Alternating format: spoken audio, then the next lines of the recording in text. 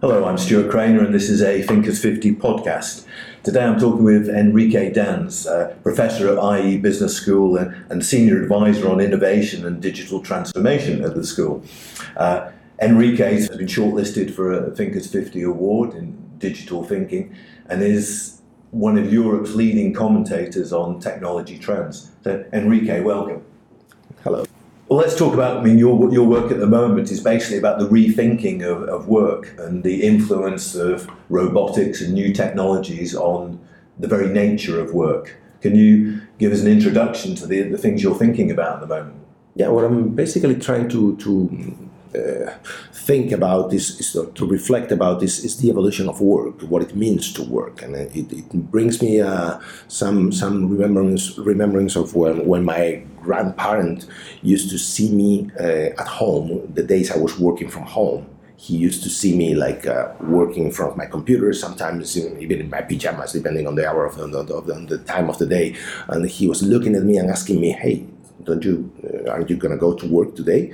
I was trying to explain him, "Yeah, I'm working. Don't worry, Grandpa. I'm working." And he was looking at me and then asking again, "But are you sure you're not gonna go to work today?" And he was thinking I was, lazy or playing with my computer. This idea of the redefinition of work. When I think about myself on a regular weekday, waking up in the morning, reading the news for some period of time, and then writing about it, and then coming to the middle of Madrid to teach maybe one or two sessions, depending on the day, or not teaching at all.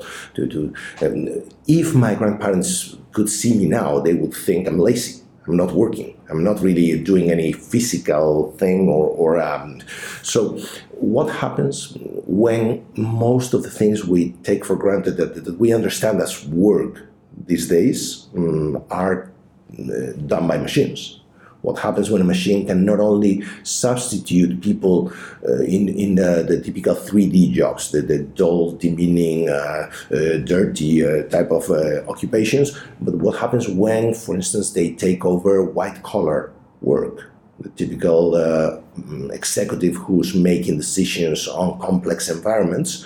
If you're able to show a machine how the environment looks like, what the competitors are doing, how the market share is evolving, what the behavior of the customers, etc., and machines can see that much better than us, and can, of course, make more sense of it than any executive, no matter how good he or she is. Many of these decision-making positions are going to be substituted by machines. And traditionally, I think the conventional thinking is that the professional classes are kind of off limits for robots because they can't make the judgments in complex situations. So what you're saying is that managers need to look over their shoulders because the things who are likely to take their jobs are robots rather than other people. Yeah, because management looks like a craftsmanship or something, an artisan thing, and a good manager is the myth of the person who always knows what to do and always makes the right decision, etc. What if decision making is a process that we can make more scientific and the machines can make decision making in a much better way? The moment a company starts to gain this competitive advantage, all of the rest of the companies in the industry are gonna follow suit, because otherwise you're not competitive. So the way we need to approach this topic is not by fearing the machines. Imagine my case. I have a lot of contact with startups because there's plenty of startups in the IE panorama, and they come very often. They talk to me. Imagine that I was to run into a startup. They come to my office and they tell me, "Hey, Enrique, we are working on the next machine learning technology to substitute professors." What would I do? First possibility, what many industries many companies are doing, no market strategies. Okay, I'm going to try to make these guys disappear, or I don't know, sue them, or call the regulator and try to regulator to get the regulator to say that this is not teaching and this is etc., etc. No market strategies that we know by now they don't work. Okay, what would be my next inclination? What would be my real inclination? Talk to them, tell them, hey, I have 26 years of experience. Here's all my experience for you to learn, for you to teach your machines, etc. And now let me, by the way, can I invest in your... So if disruption happens, I want to be in the right side, not the wrong side. Okay, so this is the way I think management needs to approach machine learning, but of course it takes a lot of learning and learning from past experiences to do that. So managers shouldn't run scared of the onslaught of the robots. They should look at it as an opportunity, perhaps. Yeah, there's two, let's say, lines of thinking. If we simplify it to the limit, we have the MIT people, Eric Johnson, John McAfee, people thinking that, no matter how, this is not the same as the first industrial revolution. I mean, no matter how creative we get, we are not going to get the opportunity to reinvent as many jobs as the jobs being destroyed.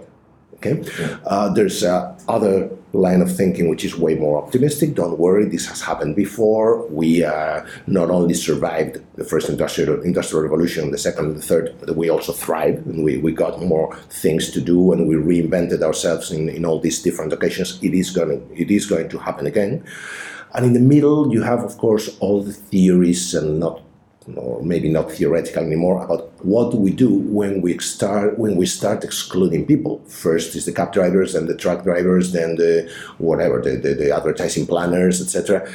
As soon as we send more people to unemployment, what do we do? Because the safety net that we have built as a society cannot resist that progression, and at some point we will have to change the idea of the safety net and think about some sort of unconditional basic income, etc., which is being hitting the news lately for quite some time.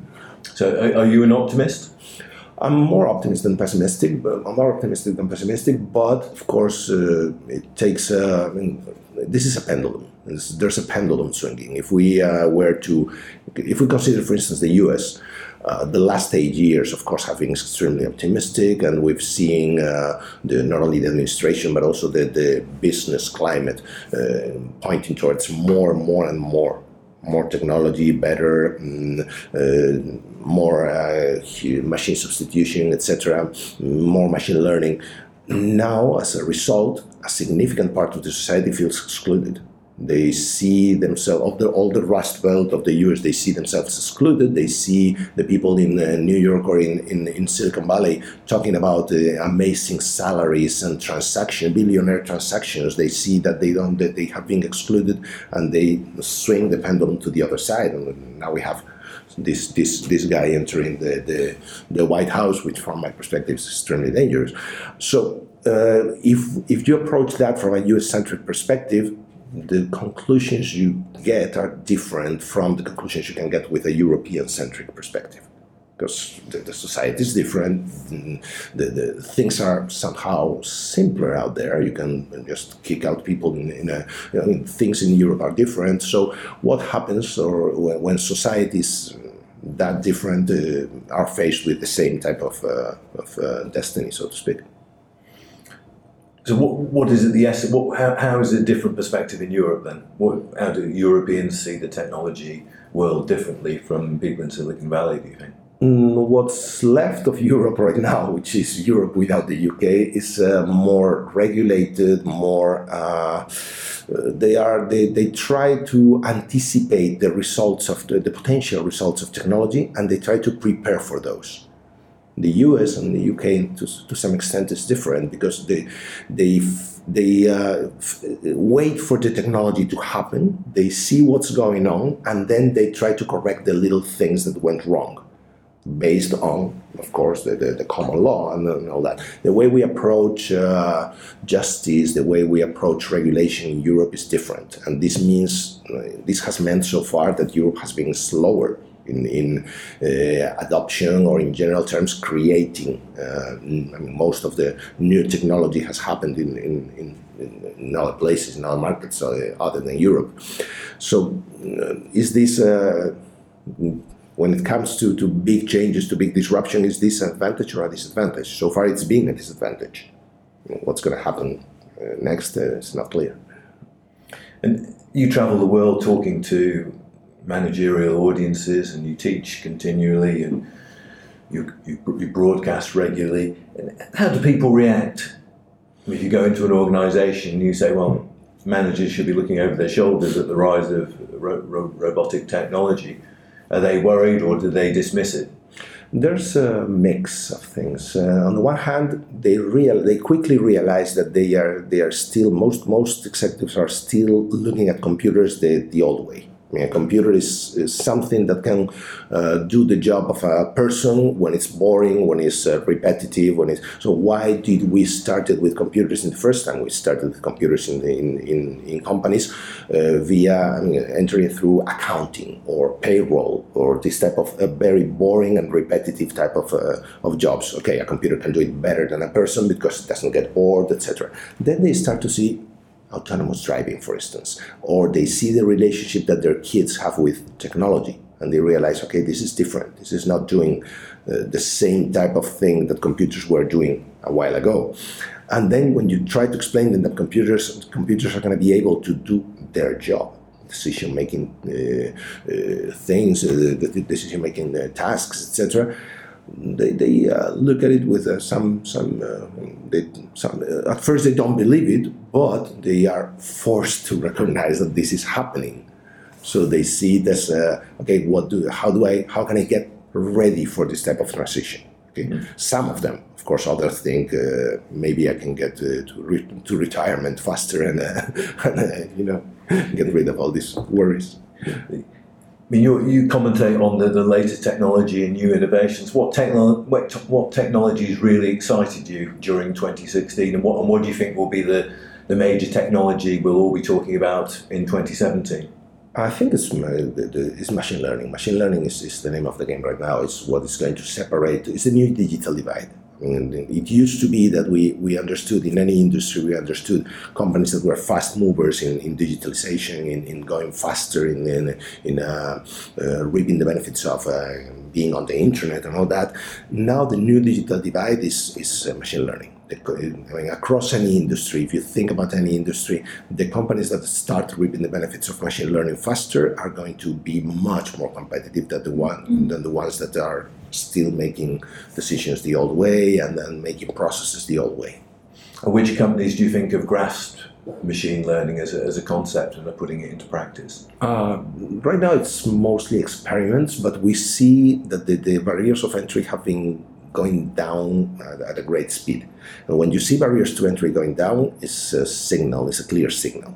Okay, what happens? Machine learning used to be the patrimony of large companies who could afford paying IBM and some other specialists to do machine learning. Here's my data. I have a very well settled culture of data gathering and data collection and all that. And now I hire a very expensive company who can do machine learning, who can teach me how to do machine learning with it. But now with machine learning as a service, hey, this is totally different. Now we see many startups. There's a Spanish company, BigML. BigML is a Spanish company, but they are working in Corvallis in Oregon because they have better access to talent there. They feel they have better access to talent there. And they are running their operation. Anyone can go there, upload their data to the cloud and run complex machine learning there at a fraction of the cost. So this is becoming really, really democratized, and we will see many companies that are not the usual suspects coming up with innovation in that arena. Enrique Dans, thank you very much. Thanks so much. Thank you for listening. That was a Thinkers 50 podcast. Thinkers 50 podcasts are produced by KDH Creative.